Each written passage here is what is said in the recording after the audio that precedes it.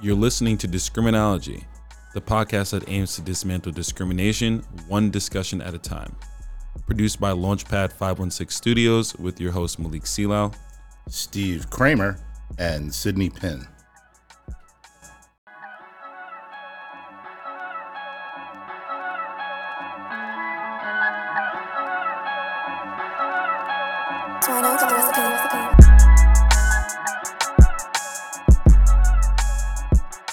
Hey everybody, good evening, good morning, good afternoon, whenever you're tuning in. Welcome back to another episode of Discriminology. As always, I'm joined by my amazing co-hosts, Steve and Malik. And on today's episode, we'll be talking about the hiring practices of educators, specifically in Long Island, New York. We'll be discussing the visible lack of diversity in high school educators in this region specifically and in the country. And we have a very dope guest that we invited onto today's episode, who is a U.S. history teacher at Roslyn High School. His name is Greg Tull, and he'll be on here tonight discussing his experience pursuing the educational profession from his time as a student through his professional experience now interviewing for positions to be a teacher. So a little bit about our guest, Greg Tull. He got his bachelor's and master's in history with a concentration in African American history. And he's been teaching overall for 9 years. 7 of those years was with the New York City Department of Education. Some other fun facts about Greg: he was a 4-year starter for the Queens College men's basketball team. He has 10 years of coaching experience, 1 year as an assistant coach, and 9 years as a head coach. So he's also a licensed real estate agent, which I thought is really, really cool. So Greg, welcome. Thank you so much for being on today. We really appreciate you being here. It's a privilege. Pleasure to have you on, Greg. Malik, always a pleasure, my friend. Steve, you wanna kick us off? Yeah, so let's we wanted to kind of get like a little overview of Greg's experience, not just as an educator, but as a student, as being an African American man, being educated on the South Shore of Long Island, his experiences in the classroom, his experiences moving from high school to college, and then on to his career in education. So, we kind of wanted to start off just getting a little bit of a background there about the schools that you attended when you were growing up, from elementary through high school, representation of minorities, how you were treated, the expectations that were given to you. So maybe you could just give us a little idea of what it was like in classes, and what the kind of expectations were from your teachers and the kind of obstacles that you had faced, growing up here on the South Shore. Going to school in Long Island is kind of an interesting thing if you're Black, right? I mean, if you attend a predominantly Black school, more often than not, you basically feel at ease, right? In terms of the whatever racial divide they might be, right? Where I grew up, I was in a Black community, right? I mean, totally Black community, 100% Black community. It just so happened the way that the districts were drawn, I guess possibly to, increase the amount of diversity on Farmingdale where I went to school. They'd like to call it diversity. There's no question about it. But kind of that experience as a young Black child just certainly, they probably wouldn't agree with what their intention was, right? So, case in point, right? I'd probably say going to school, somewhere between 8, 10, possibly max 14% African American students in the elementary school where I went. I'd probably say it's much lower than that, right? By the time I got to high school, that's when I actually started to see other Black kids that I never saw before.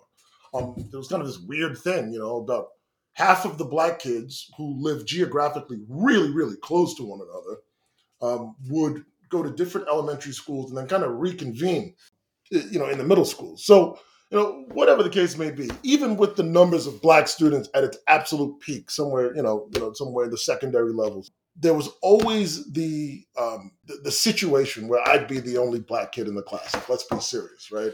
This wasn't anything. This is something I became totally used to. This is something that I'd say it was just. I guess it would be a hurdle socially. There's no question about it. Educationally, I was pretty rock solid as a student. So I kind of rose to the top, when it came to that. But there was always some sort of strangeness, when it came to kind of, being in class. Whenever we talked about black issues, whenever for heaven's sakes, you read a book like To Kill a Mockingbird, for heaven's sakes, right? And these deep racial undertones, are prevalent, right? And I'm the guy that has to answer for all of Black America in class, right? Like that type of that is not uncommon for a young black student going, to school in a Long Island district that's not predominantly black, right? The experience, no doubt about it, was incredibly strong educationally, very strong athletically. There's no question about it. Socially, that's where things started to get a little bit dicey. So I guess, to answer your question, I would say that the experience, no doubt about it, was great growing up. But kind of in hindsight, you kind of see how much work really needs to be done in terms of the representation among the black professionals that you see in the building, because that certainly wasn't there by any stretch. We pulled some of the stats for Farmingdale High School. This is as of 2019, 2020. The district is 64% white with 1,200 kids, 7% black with 136 kids, 22% Latin or Hispanic, 6% AAPI students, 1% multiracial, and there were like 4 Native American children, so that it ran at 0%. Black people are underrepresented by 7%. The Bureau stats for Hispanic, the Hispanic population is 18.5. So there's actually a slight overrepresentation from Farmingdale High School, but all the other demographics are pretty severely underrepresented. When it comes to, black professionals, again, in working in a educational capacity, right? It's I even ask a lot of my friends, right? How many black teachers have you had in your time in your 12 years, possibly 13 years in the Farmingdale School District? Most can't say that they've had one. Some can say they've had one, maybe two, right? And given the statistics, even 7% again, definitely wouldn't indicate anything of what we would really refer to as real diversity, but certainly we're just not getting that among the staff, right? And obviously when I speak about this, I speak specifically about those core teachers, right? Those math, science, social studies, English language arts, those main teachers. Certainly not to diminish anything that other teachers are doing out there. No question about it, but definitely when it comes to those major academic subject areas, there's a total misrepresentation, and I think without question, it has this really kind of negative effect on the students of the community, as it would in any community. Definitely not to single out one district. That's not the. I mean, it's just simply the case in just about every school in Long Island when it comes to a small black minority. Right. So some statistics from the Department of Education, just so everybody can have something to hang on to here. So this is from a report that was done titled "The State of Racial Diversity in the Educator Workforce." While students of color are expected to make up 56% of the student population by 2024, it showed that 82% of public school teachers identified as white, 7% identified as black, while 56% of the student population identified as students of color. So those gaps are incredible.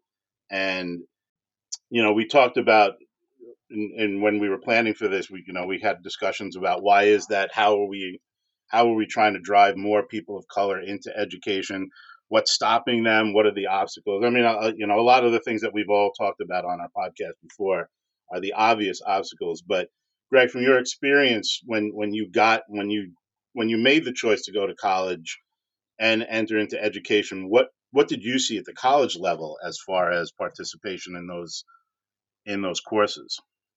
I had an incredible culture shock the minute I walked on to Queens College. It was really, really interesting, to see what real diversity looked like. I mean, and that comes in many forms, right? With religious diversity, we're talking about ethnic, national, for heaven's sakes, just the diversity among New Yorkers that went to Queens College, right? I was really introduced to that, and that really slapped me in the face the minute I walked through the door and saw, Orthodox Jews sitting among Asians, sitting among African American students, sitting among, white kids from Maspeth and Glendale, right? It was really, interesting to really get so many different perspectives and see how, I would say deeply embedded into kind of the ethos of Queens College, right? Like, of what really, really looked like, right? So, I always look back to where I kind of came from, like, wow, they really thought that was diversity, like that's, really interesting. Now, kind of, coming into the kind of the teaching world, right, and seeing who's who of, prospective teachers, that I would definitely say that the students that were, vying to be, in education certainly did reflect the demographics of the school. So if the demographics of the school, if their diversity is second to none, and in our teaching program, the diversity was second to none, you would think that in New York City schools, to some extent, that there would be a kind of a leveling off in terms of this idea of misrepresentation. But it just really, really wasn't the case when I left college and saw what was really out there in the workforce, right? So, case in point, going to interview at an all black school in Jamaica, Queens, um, every member of administration was white. One teacher on the hiring committee was black, and the rest were white, right? So, and it was actually interesting, and I've spoke to you guys about this too. Doing a demo lesson for summer school students in Jamaica, Queens. Definitely not the most desirable thing for any 21-year-old teacher, but I'll tell you, walking in there and walking out of it, and speaking to some of those administrators and kind of hearing, where they thought they saw me fit into their building. And they would ask me, "Hey, have you ever thought about becoming a dean?" Well, I said, "Well, no. I'm really, really engaged with history. It's my passion to be a historian, right? Keeping kids in line is certainly not my life's passion, right? But why me, right? Like, why would you approach me with that, right? It goes back to that age old kind of like stereotype about, especially black males in education, right? That guy can keep the kids under control, right? And that's, I guess, for the coaches and the security guards and the custodians and the people that are helping the building go. You see black men in those positions quite frequently, to be honest with you. Definitely in the DOE where I was, and definitely in my current school. But it's those teachers, those black male teachers, that you just simply don't see. I mean, they're unicorns. I really can't even. Even just myself, just thinking about fellow colleagues that I may have worked with that might have been black males, and that list is really, really, really short. Maybe I could probably count them on one hand. So getting that first job in the DOE and seeing how many middle-aged white women were in those positions that I'm speaking of, right? No discredit to what they do and who they are. These are some of the most gifted people in all of education, teaching in New York City schools. But again, the lack of representation wasn't there either, right? So if it wasn't there in the most diverse borough in the world, right, and the most diverse probably part of Queens, right, in kind of the Jackson Heights, Corona, East Elmhurst area, right, if the diversity among teachers didn't exist there, what in terms of definitely blacks and black males, in those positions, then what the heck is going on out there in Long Island, where they're actually making some solid money and have these ultra rich reputations for great academic, success and progress, right? I think both in the suburbs and in urban areas of New York, we're seeing some of these same issues persist. So, again, for our listeners, when we talk about Long Island here, Long Island um, has been given the distinction as being the second most racially segregated county in the United States. That includes all of the United States. That's not a made up statistic. So we are incredibly racially segregated out here. So we have Hispanic districts, we have black districts, we have white districts. And back in the 70s, there were busing laws where schools were forced to diversify, and I know that's one of the reasons why Greg was zoned to the Farmingdale School District. Greg, you talked about your neighbors living across the block being zoned to a different district and having a completely different outcome. Maybe you can talk to that just a little bit. Right. I spoke to Malik about this the other day. Growing up in Amityville, I was born in '88. That's definitely right at the tail end, of the major crack epidemic that swept through the country and really hit Long Island, unbelievably hard. Especially in Amityville, where we're talking about some of the, really some of the worst neck of the woods when it came to anywhere in Nassau, Suffolk County, right? So much so that the park, the famed Boulder Mac Park, right down the block from where my parents grew up, where my parents raised me and where I grew up, that was a park I wasn't allowed to play in, and like kind of seeing some of the. I wasn't allowed to go either. we used to have Right, to like go sneak right. over there to go play. Yeah. Yeah, exactly right. And I did used to, I've been there several times. There's no question about it. Mom never knew, right? But I would go down there because that's where I knew the best run in basketball was. There's no question about it. She'll know. She'll know when this releases. She'll know when this releases, and honestly, I hope and pray that she doesn't disown me, right? So anyway, I only bring up Bolton Mac Park. I only bring up kind of like the tail end of the crack epidemic just to kind of show you that there were problems. There were some major quote unquote urban problems hitting suburbia and hitting them hard, right? There's no question about it that was reflected in the schools, right? The schools in Amityville, right? Amityville for a while had some issues.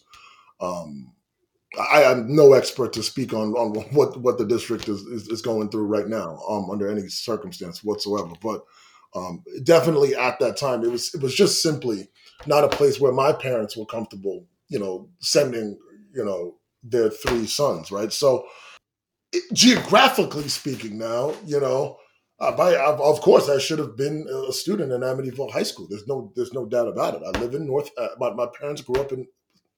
I grew up in North Amityville, right?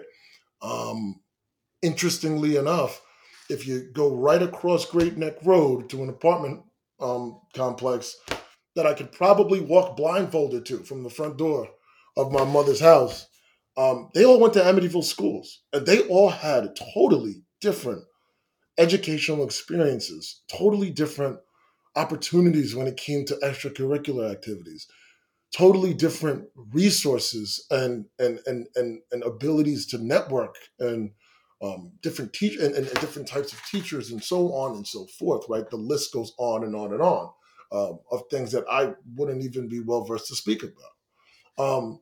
So, it's those artificial lines and those weird uh, ways to artificially increase diversity that kind of, you know, it really defines whether or not you may make progress in life, or whether or not you hit the wall and hit stagnation. Right? Um, there are economic ramifications of these guys sitting behind this guy sitting at a desk and drawing these lines in some office, some town office, right? Um, and I say that all the time, so just kind of getting the ability, myself really talking about this, getting exposed, for heaven's sakes, to white people, right? That was just like something you just had to do as a student in Farmingdale, right? And it definitely, no question about it, socially aided me in the professional world, in the teaching world, in the world of sports. No question about it. The question would be is just what would be the case if I were a student that fell on that other side of Great Neck Road? Would I have been blessed? Would I have been able to make certain connections? Would I have had certain resources? I just think that, again, the what ifs, are just, they're pretty abundant. I just think the whole narrative about that is unfortunate, right? Because, Greg, we live in close proximity originally, so I understand the district lines and how that works, and it kind of reinforces this narrative that as a minority or a black student, you really only have access to a good education if you are allowed into a white space. That there's no way that could happen at a predominantly black school. You know what I'm saying? And I think that just opens up a whole other can of worms. Right. Yeah, and I'm just fortunate. There's no doubt about it. My parents are immigrants. My parents are from Panama. They didn't know. I mean, they didn't know their ass from their elbow when it came to kind of the what went on in Long Island, New York. Right? They're from Panama, um, and moved to Brooklyn when they got here. Right? So when they kind of, it was actually interesting. Right? They brought me to an Amityville school to register me for school. And they said, "Sorry, miss, you have to. You're not in our district. Your child belongs to Farmingdale School District." And just that, even her lack of knowledge with regards to what was going on in Long Island brought her to the front doorsteps of an Amityville school to get me enrolled. And little did she know that just wasn't the case. Right? So, Greg, kind of going back to, like jumping back to your experience now going into teaching, and going into going into those interviews and hiring practices. Can you talk a little bit about maybe the differences that you experience between going to interview, say, at the DOE versus interviewing now where you work now at Roslyn High School? Like some of the things that you maybe experience, like in those hiring, specifically in those hiring practices with those schools? Breaking into education, I had never been on an interview before in my life, for anything really. So the very first interview, I had to do like a leave replacement. It was disastrous, right? It was like absolutely disastrous. So even, being very comfortable, to use Malik's words, like, in those white spaces and totally in the know on how to kind of, move, among, the majority, right? I was freaking terrified of that thing, man. I'm just like, wow. And you know what? I just always got the sense, and even, in some of their lines of questioning, and I don't know what they asked anybody else, right? It seemed definitely that they were making a concerted effort to see if I had the goods as far as being in the know pedagogically and, historically, right? Did I have what it took? Have I acquired all of the major lessons of history that are required for a teacher to know before they start teaching kids, right? Um, And those would be areas that I thought that I was actually pretty strong at. But then there would be always those moments where you kind of trip up and you're kind of fumbling and you're like, and then you're trying to weave in this and weave in that, give buzzword one and buzzword two, and now I'm all over the freaking place, and it was just a total disaster, right? Um, but at the end of the day, I think when obviously it was all an experience. There's no question about that. Were you a part of a group interview or were you being interviewed solo? Yeah, I was part of a group interview. I was part of a group interview, and I really thought that I presented myself correctly. I just knew for a fact the jargon, the jargon that they really, really, really want to push for their candidates to be well versed in just simply wasn't there. Now, because I was a step behind in terms of kind of acquiring that jargon, right? Being in the know of these buzzwords and these for lack of better words, these BS things that they want teachers to say on interviews that never get implemented in the classroom whatsoever. But simple as that, I just wasn't there yet as a professional, right? The one thing that I did have though was something that I didn't think any candidate had, and that was the ability to connect with kids. The ability to connect with minority students, the ability to connect with kids who have English as a second language. I told you my parents are from Panama; they're bilingual themselves, right? Um, you know, just being the fact that just being a local kid, I think that pays major dividends in kind of connecting with kids, both kids of color and kids who are not, right? It's really more important, especially when you have these young black candidates, to get them in the classroom, right? Give them the ability to shine when it comes to the teaching of actual real life children. Impressing white men in really fancy principals' offices is not education, Transferable skills, right? right? Or not transferable skills, right? During the interview, did you feel like you had to taper yourself emotionally, code switch, any of those things? Like, did you feel like you were able to be your authentic self? I think you have to a certain extent. Everyone at some point or another code switches, right? In the professional world, there's no question about that. I think that what becomes problematic is the extent to which black people are expected to code switch, and that's where I think a lot of the problems lie. Right?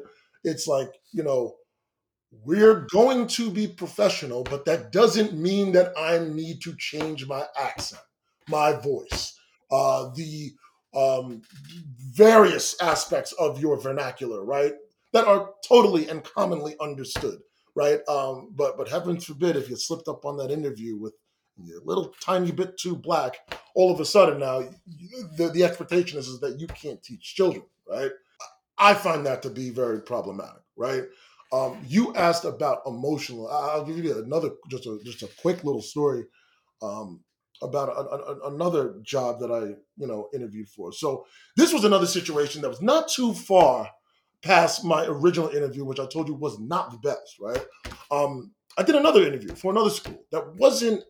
I wouldn't say it definitely wasn't my greatest interview. There's no question about it. But I did definitely correct some of those mistakes, right? Um, it turned out after speaking to a couple of people behind the scenes that the interview wasn't as great as that, or it wasn't as solid as I thought, right?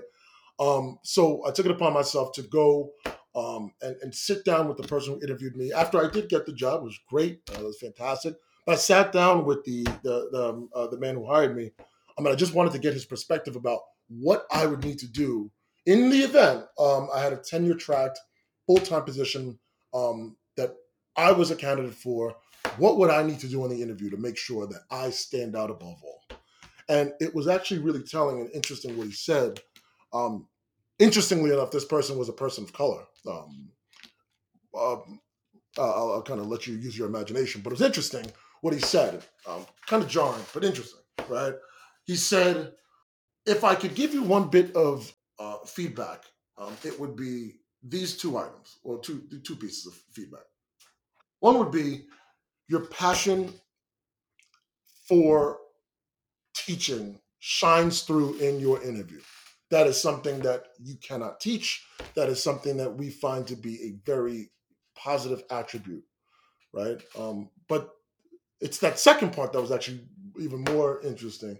He said, but if I could ask you, and what you would really need to work on is, and I understand you're really passionate, Greg, but you may want to kind of tone it down just a bit and scale it back. And essentially, don't be as excited when you're interviewing. And I said, it's very coded language. Right. I mean, coded for, stop being so black in your interview, right? Exactly. That's kind of how it made me feel too. Right. It's like, hey, we get it. You're really excited. You're an excited, young, energetic young teacher, but tone it down a bit, because maybe if you toned it down a bit, you might seem smarter. Maybe you might seem more cultured. Maybe you might seem more white, right? I look at that as one of the more interesting interactions I've ever had with an administrator, considering this person, A, was a person of color. Considering that. And was this an accomplished administrator? This at the time was a go-getting type of administrator, kind of passing through the ranks pretty quickly. So someone that knows how to navigate these spaces with skill. I would say so. So, Okay. So my immediate response definitely wasn't anything of true negativity. As a matter of fact, little old me, all naive and wet behind the ears, left that like, all right, I'll try to do that next time, but kind of looking back, I'm like, wow, that was freaking racist as hell. Like, holy goodness. Yeah. Wow, that was kind of racist. And I don't know. I just really to this day don't know. Like, was this person trying to protect me? Right? Saying, hey, we know you got all the goods, man, but you just or gotta, at least he does. At least he knows you have all the goods. Maybe he knew it. Maybe he believed in me and didn't want to see some judgmental jerk not give me the opportunities that I deserve for the sole purpose of maybe I was bouncing up and down in my chair and really too energetic during the interview, right? Or was he one of those, should I say, is he one of those people who conform himself? Could be both. Right. Does he really buy into this BS? And I don't know. It could be both. Right? Like that's just one of those, really interesting interactions. And I really pride myself as a teacher, man. I mean, I'm like getting up in front of the class. I mean, if you ever seen one of my lessons, I'm like up there sweating like some shack in the fourth quarter. Like, it's like I'm really like pouring like my heart and soul into some of these lessons. And I handwrite every lesson I've ever taught. Let me rephrase that. So I've handwritten every lesson that I currently teach, right? Let's say that, okay? The first year blues, I mean, we've all got there, right? But, so I put a lot of time and effort and just to make things, as challenging but manageable for kids as possible. And then my delivery, I think that just has to be on point every day. I can just imagine, I just remember those days walking into someone's classroom and just know the teacher just didn't have it that day. You just remember how much of a drag it really was. And even if I wasn't interested in that person's lesson for that day, if they brought it to the table, it at least kept me awake, engaged, right? And I may not have loved it, but I was like, you know what? That teacher poured his heart and soul into it, so I gotta respect it, right? That's kind of where I'm at with my lessons. And for me to sit in an interview and have this measured, monotone approach to getting a job that I'm dying for is just simply not going to happen, right? We'll be right back.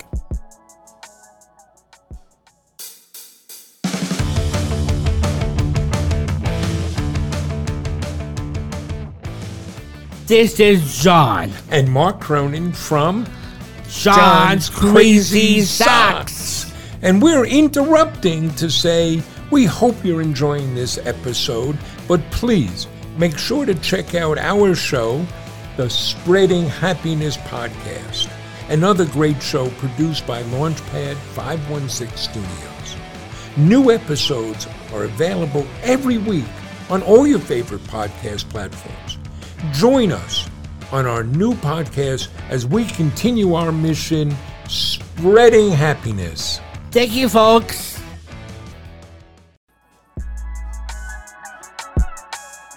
You're listening to Discriminology with your hosts Malik Seelal, Steve Kramer, and Sydney Penn.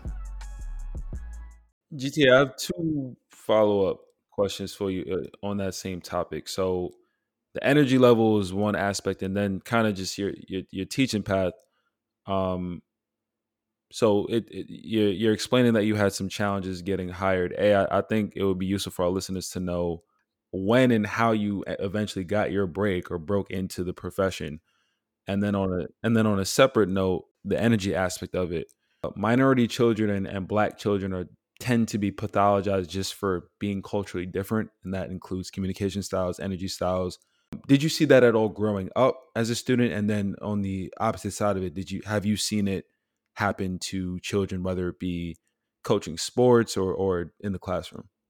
Yeah, it's actually interesting, what you said. I'm going to answer that second question kind of first. Like, in short, I think I experienced a little bit more as an adult than I did as a kid, to be honest with you, in terms of the way in which I'm perceived, like in terms of that energy and the way it's perceived in those white spaces, right? As a kid growing up, I was self-conscious. I'm gonna be very honest with you. I was tall and skinny and awkward and acne on my face, and I was like I was not a great basketball player my whole life, and just like the overall self-confidence. I tell you, I mean, I wasn't really like, pouting through the day every day. I mean, I had my fun, but I was, I wasn't that guy, so like there was never that perception like, oh, this guy's bouncing off the wall, he can't control himself. That was just kind of not the kind of the kid I was, and kind of given kind of some of those kind of, we talked about those social obstacles and stuff like that. Those weird things where I'm the only Black kid, or whatever the case may be, or even if there are a couple Black kids, maybe I'm the only smart Black kid, and then they tell I'm the white kid now. Like, all those weird interactions happened, right? And it's not to say like that they didn't, but like in terms of like that other stuff, I think that I see in a professional space, I see that even probably more, where I'm looked at a little bit. I don't know. I wouldn't say that this is maybe so negatively, right? But the volume of my voice carries through a hallway when I'm teaching a lesson, right? I told you, I stand up, I'm sweating, I'm really emphasizing like certain events and certain instances in history, and when it comes to those really like tough things that I want kids to know, that like the way I deliver it is just really loud. It could be very obnoxious, right? And again, I think the perception kind of comes off as like, oh, he's a coach. Oh, just a tall, big, loud guy. He really knows how to control the kids. He's just more of a classroom manager, not so much of a true pedagogue, right? Not so much of the intellectual type, but he really knows how to keep, so we spoke about a lot of that stuff. So I think that kind of that perception affects me more as an adult than more as a kid. Now, Malik, you had a first question that slipped in my mind. I don't know if you can remember. Yeah, nah, I got you. It was more so kind of your career path, because you were bringing the listeners through some of the challenges you had in the hiring process. When and how did you get your teaching break? Like, what made you break through? Was it external help? Was it something you did differently? I'm going to tell you about a really BS story, and you're going to tell me whether or not if you could consider this a big break or not. Okay, so getting my first gig, right, as a hired teacher, where I'm the standalone teacher in the front of the class, right? It was in my very first year teaching. That very same interview I'm telling you about, right, was one I didn't do unbelievably amazing on. I was passed over for that job, and the job was given to a guy, I'd probably say a bit older than I was, white guy. Okay, really just in terms of that energy, that person did not have it. I mean, like it was a very nice guy, very nice guy. I did whatever I could to help him. I certainly wasn't trying to sabotage him. I'm not that petty, right? And I did whatever I could to kind of help him along, kind of navigate a building that I was very familiar with. There's no question about it, right? Interestingly enough, though, even though I was passed over for that kid, for that guy, right? He couldn't be approved by the board for weeks. Okay. The next board meeting was simply like about 3 weeks to a month in the future. So, interestingly enough, even though they hired that guy for the position that I vied for and did not get, they still needed a substitute teacher to go in and basically fill this 3-week period before that guy gets appointed. Okay. So, who do they call? They call me, right? So they call me, and obviously, first year, there's absolutely no way I can tell them, no, I don't want this consistent pay as a substitute. And also, it was a district that I wanted to be a part of, so there was no way I could say no. So I said yes. I had to kind of swallow a little bit of pride. Totally swallow my pride. Realize that, hey, they thought that this person was better, but I'm the second choice, but they're giving me a little bit of work. I should be happy. Yeah, well, whatever, right? The guy who was appointed, one day knocks on my door while I'm teaching the kids, right? I had no idea who he was. I'd never met him before, and he asked if he could sit in the back of my classroom, and I had no idea who he was, right? After the class, he introduced me and said, hey, I'm going to be the guy who's going to come in and fill in for you. I go, oh, great, pleasure to meet you, man. Now, I was asked by an administrator if I would be open to allowing this new hire to shadow me in the classroom and provide the bridge that the kids would need to transition properly from me to him.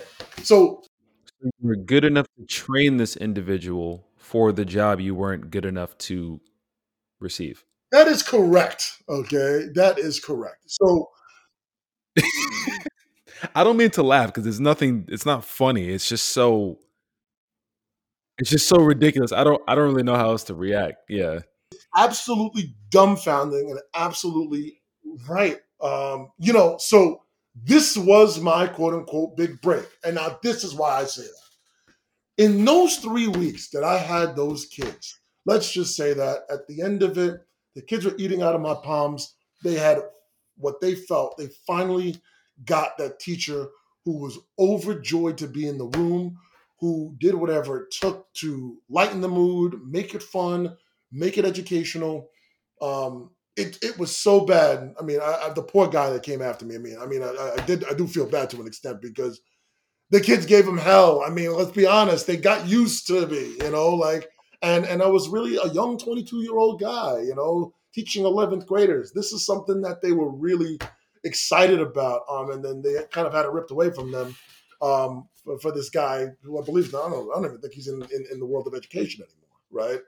So like that little story just shows you, like, had I just been given the chance, had I had the opportunity to interact with kids, to interact with parents, I think it's those additions to the hiring process that are really important. One of the questions I asked, what was the last book that you read? Like, okay, I know that question might be something to stir some conversation, but it's definitely not more important than how well I think I can engage parents into the educational process, right?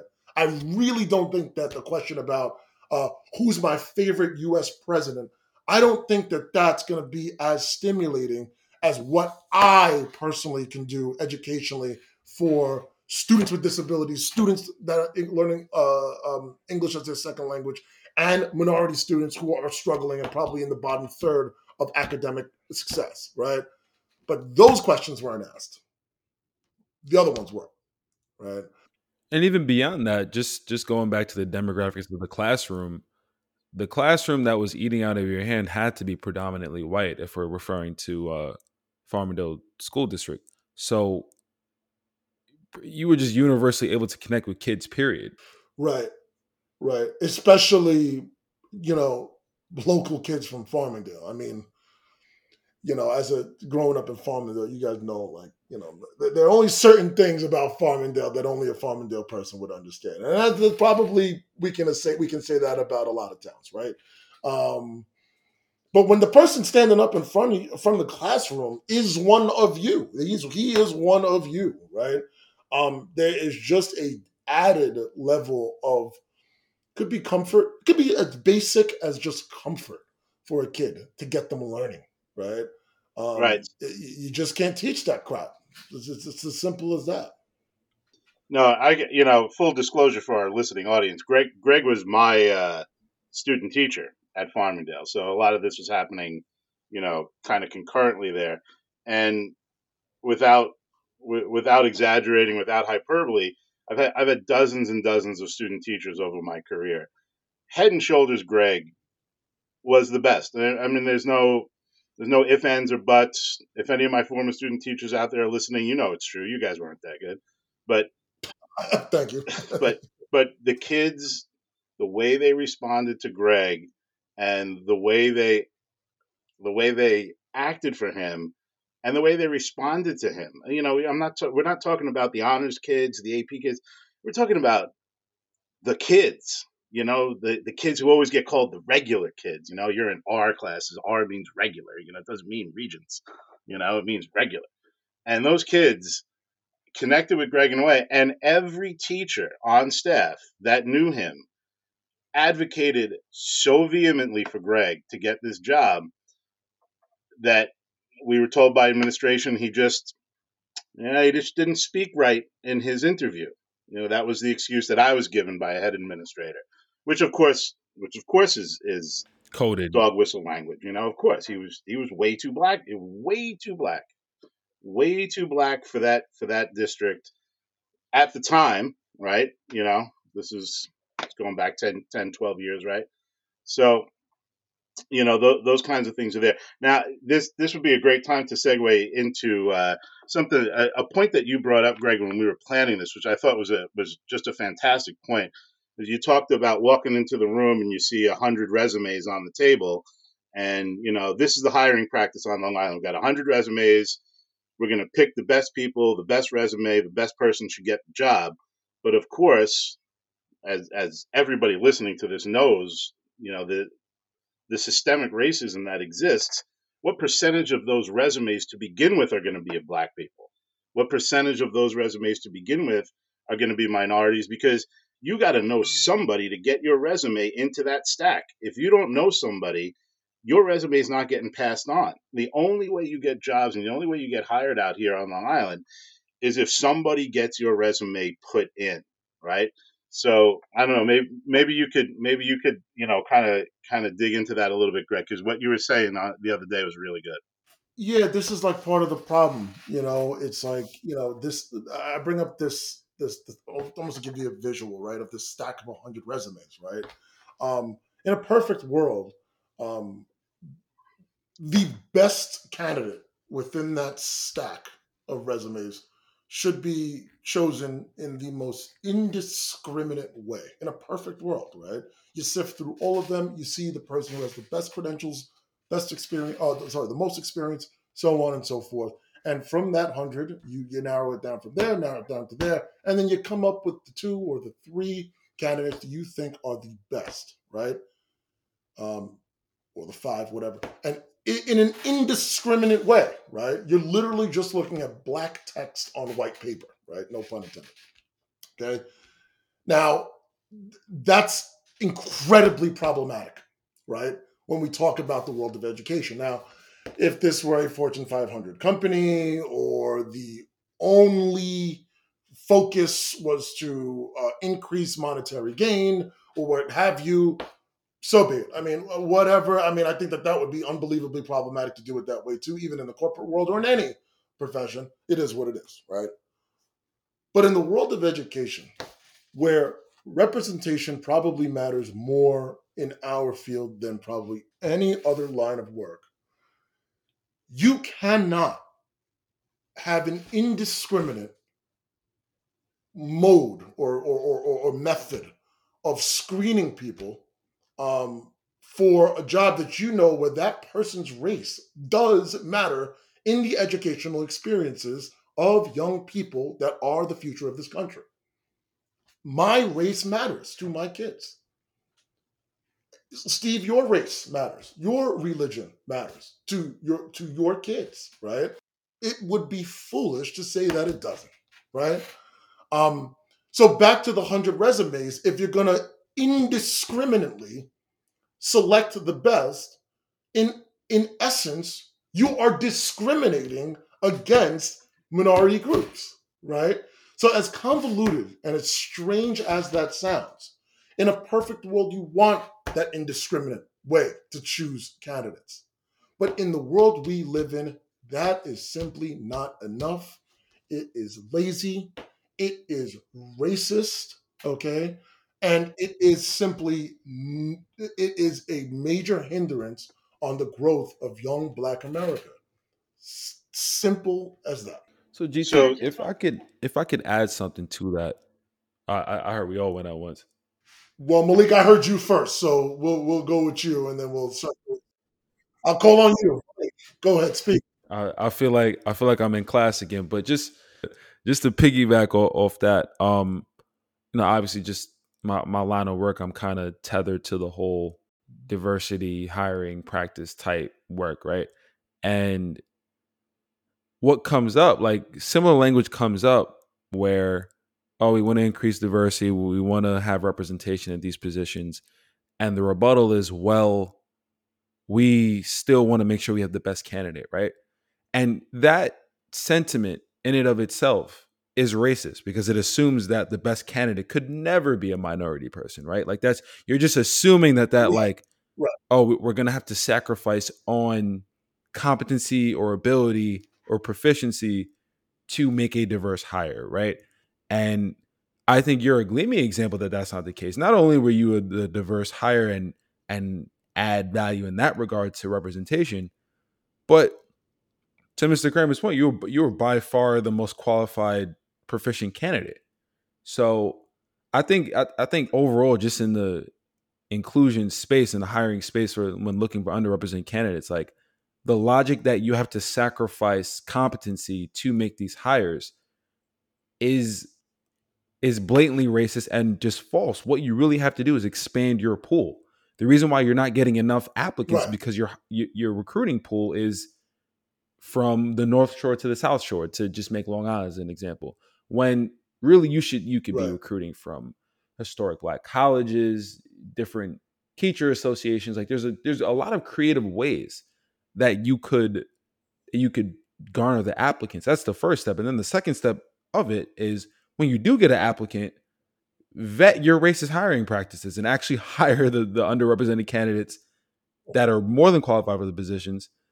I don't know. I just think the onus is always removed from either the whatever hiring agency it is, whether it's in corporate or in the teaching profession, and a lot of it does fall on them. Like, yes, there's systemic issues. There's this myth of meritocracy that a lot of people buy into, but it doesn't remove the ownership of the problem and issue from administrations, right? Yeah, you're 100% right. I mean, they need to just stop being lazy. Like, I mean, like I don't know what other way to say it. It's like they have got to exhaust, because of how important this is to our kids. They've got to exhaust every single option there is to create a pipeline between young Black professionals and education. Could it be HBCUs and our federal Department of Education? Could some degree of symmetry between these two major organizations help foster an environment where African American kids feel supported in the classroom, no matter what district they go to, right? I just don't see enough going on.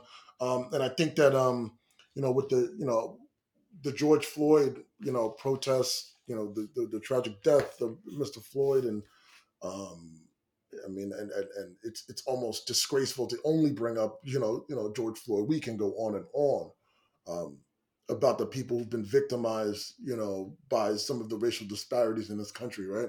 But it's like this was like unfortunately, like George Floyd's death was this watershed moment in education as well too, where white administrators are looking themselves in the mirror very deeply now, and now starting to maybe they're starting to care, or they're either starting to panic. I think we all know what I really think. They're certainly right. Like, long story short, they are now seemingly invested in this movement for diversity among teachers. And it's sad. It's sad to say that it took for George Floyd to pass and to see the national uproar that coincided with it, to even have this be on the tip of the tongue of some of the highest paid state employees in the freaking country. We got to do a little bit more. So to piggyback off what you guys are talking about, there are real life examples of what you guys are talking about. There are some successful programs in the United States that have been implemented. Boston Public Schools has one of the most successful ones. So just to read from the this is from the same report that I was reading before from, but in 2015, 2016 in Boston Public Schools, 37% of the teachers are teachers of color, 37. And 25% of new teachers hired in 2015 were black. And why is this? Because Boston Public Schools instituted a program called High School to Teacher Program. The program identifies city students in high school who would make great teachers. The program then provides the students with mentors, gives them college prep courses, half their tuition, and if they're successful, teaching jobs. 87% of the participants are black or Latino. So, here's Boston, and we here in New York always talk about how racist Boston is, because it's pretty racist town. I didn't want to say it, but go ahead. No, I'll say it because it's the Red Sox and whatever. But but here is a gleaming example of really, Boston's a liberal town. I mean, it's Boston, for God's sakes. Where you have politicians, you have school leaders, local leaders who came together and developed this program and are finding tremendous success. And to me, it doesn't seem like there's a whole lot that they have really had to invest in there to get these kids identified. Because how hard is it to identify a strong student? I know my strong student's pretty much the second day of class. How hard is it to then convince some of them that teaching is a profession that's going to benefit, and then mentor them, right? It's an old trope. It's an old thing that we've been doing. Find kids, mentor them, steer them in the right direction. That's not a hard thing to do. But here you have Boston that was tremendously, and it's still tremendously successful in it. Other big city schools can do it very easily, especially a system like New York City where they have specialized high schools. They could easily have an education high school. They can easily do, shift some resources around and put some things towards that. Would you ever get that kind of political capital or political will out here on Long Island? It would be much more difficult to get that. But these are the kinds of grassroots things that we can start demanding. We always like to do our call to action here in our podcast. And one of the things that our community can do is to start demanding this from our schools. Have more high school to college programs, have more mentorships in high school, have more steering in high school, and then get the community behind it. It's not a whole lot that would have to move to make that kind of thing happen. Yeah, Steve, that's exactly what I'm talking about. These are literally, I mean, as far as I'm concerned, these are small steps that of a much more massive movement that can happen. And and we can, if we can double and triple and quadruple this, this is where this is going to pay major dividends. Maybe not, obviously, for myself and Malik, but what about our kids, right? So that's it. That's the start. And I'm glad you brought those statistics to the table, right? Because that does give me a bit more optimism. But it definitely, it needs to become more the norm, and less of course, in the margins of society. This needs to be brought to the forefront. Identifying strong students, right? One more concept I wanted to touch on today before we run out of time. Honors courses, AP courses. GT, you already touched on the fact that the average classroom lacks diversity. You were the one black child in most classrooms, right? And Steve, you can weigh in. You can weigh in on this too. I can pretty much weigh on it anecdotally, but is there fair representation and access to these AP courses? Because that could be another segue to encourage prospective students towards the education field. You have a classroom full of strong students, right? You don't even have to. There's no guesswork there. If if you're doing well in an AP course, you're a pretty strong student. So this one, well, the answer is no. Okay, so no. Do I see that is? Do I see that?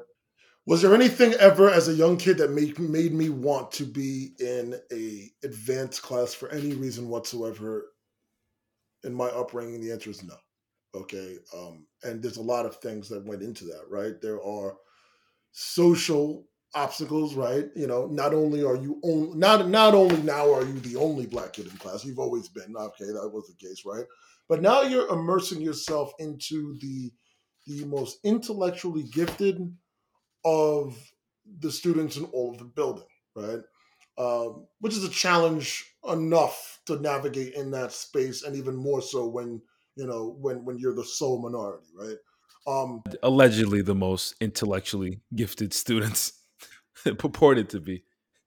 Allegedly, right? Because you don't even know, because some kids are tracked way off and steered away from these programs for other reasons that we can have a whole another show about, right? But aside from the social stuff, right? There's an economic aspect to that, right? Simple as that. Look, at black kids just gonna have to work harder in that space. Simple as that. It's very, very, very obvious. Um, uh, on average, right? African American students with lower socioeconomic backgrounds do not have the same access to the tutors. They do not have the same access to the resources. They don't have access to the same, for heaven's sakes, especially more in my day than anything, like even just devices. Steve Kramer, how hard was it for me to get my first freaking computer to type lessons? When I became a teacher, nonetheless, have that computer when I was in school. Man, and bless my parents. No doubt about it. They did whatever it took to make it work. But let's just say when there was a virus on the computer, that wasn't the first priority in their lives, right? So what I'm saying is like, going into those classes, having someone at a starting point a little bit ahead of you to begin with, right, is always challenging, right? And then you're talking about a 15-year-old kid, again, who feels totally marginalized in the gen ed class. What exactly is going to make him jump to an AP class with demographics that are even worse, right? So, I was a student that went the gen ed route all the way up into my senior year when I first started taking some of my classes. And even then, I didn't get credit for it because, you guessed it, I didn't pay for them. Yeah, minority is definitely obviously underrepresented in the AP classes. That the AP obviously isn't the end all be all. We have college level classes where you can get tremendous discounts on college credits in the high school, and I try to steer a lot of kids towards those classes because they're economically great deal, and there's not the same kind of pressure passing an exam to get credit. And the AP, the AP program at this point has become rather problematic with the way they grade and hand out grades and things like that. So like your whole year is riding on this one grade on this one exam, which doesn't really make much sense. You're not really fostering a conducive educational, the love of learning at that point. You're fostering, it's weird. So in that instance, I would say the college classes, and the college classes actually do a much better job of that. But there obviously have to be resources if you're going to run a program like that, right? I know, our district, we've gotten tremendous grants. Kids have Google Chromebooks and stuff, so we've been able to like bridge some of the electronic gap. But that doesn't mean that they go home and their Wi-Fi is great, or as Greg, I think the biggest point out here on Long Island is tutors. The kids up on the North Shore, every one of them's got a private tutor for every exam, and the kids on the South Shore don't, and that's just across all racial demographics. The kids on the South Shore are at a disadvantage when it comes to those exams. So funding, resources, all of those things have to be in place. But again, districts are doing it. There are districts that are achieving it if their particular community and administration and board of education has that sort of political will and the political pressures to make it happen. I think that I didn't put in my bio private tutor, but that is definitely that's definitely something that I do, and definitely helps out financially. There's no question about it. I'm going to call a spade a spade. Working on the North Shore and having that streamline of even more income is unbelievably fruitful for a public school educator, right? But what I see even more is like the kids that actually and great kids, literally phenomenal kids that you really have a chance to dive into a kid's brain when you're really tutoring them. It's something that I feel so comfortable doing. It's something that the kids feel really comfortable doing. We do it on Zoom, for heaven's sakes. I got a kid that just passed the AP with got a 5 on the AP. But it took a lot. It took a lot. I had to really fine tune every tiny little thing that the kid did, incorrectly, correctly, emphasize certain things, work on the kid's writing, work on the kid's document analysis, multiple choice questions, really with a fine tooth comb, go through every single weakness and build that kid up. When this is a service that this kid's parent is paying me to do, and it's something I take great pride in doing. And really, really, really, there's a lot of responsibility to do. But and I think that goes all the way back to the meritocracy conversation we had. Is it a matter of like when you go back to those stack of 100 resumes? Because that's, I don't want to say the final destination, but like your first job is kind of the final education destination in terms of your educational path, right? And all the time, money, and resources that got you to that point to have your and with connections included with that. Is that really the brightest mind in those 100 stack, or is it just the individual that had the most resources poured into them? And that could easily be that, right? Resumes. Clearly, resumes don't tell the whole story. We all know that, But you couldn't be more right. It's, again, I go back to put the person in the classroom in front of kids and see what happens. That's the interview, as far as I'm concerned. GT, this was very insightful. I think you gave us a very good inside look on the experience of being a Black educator, especially on Long Island, which Mr. Kramer, you threw out some stats that it's the second most segregated place in the United States, or county in the United States, something like that. I would only exacerbate that experience in terms of racial pitfalls or things or hurdles or challenges. So I really want to thank you for coming on today and really sharing your insights and your experiences with us and our listeners. It was my pleasure. This was fun. It was. I learned a few things. Hopefully, folks learn a couple things. But this is my life, and I'm proud to live it, and I'm proud of what I do, and just happy I can make an impact on these kids every day. That's it. Thanks for opening up, GT. It's always a pleasure to talk to you, my friend. Oh, please, anytime, folks. Thanks for tuning in to the show. Discriminology is brought to you by Launchpad 516 Studios. Executive produced by George Andriopoulos. Our theme song, Wild Ones, is licensed through Tuano Beats, LLC. Other music and sound effects licensed through Epidemic Sound. Discriminology is hosted with Podbean. Make sure to subscribe to this feed wherever podcasts are available, and leave us a 5-star review on Apple Podcasts while you're at it. Follow us at Discriminology_podcast on Instagram, at Discriminology3 on Facebook and Twitter.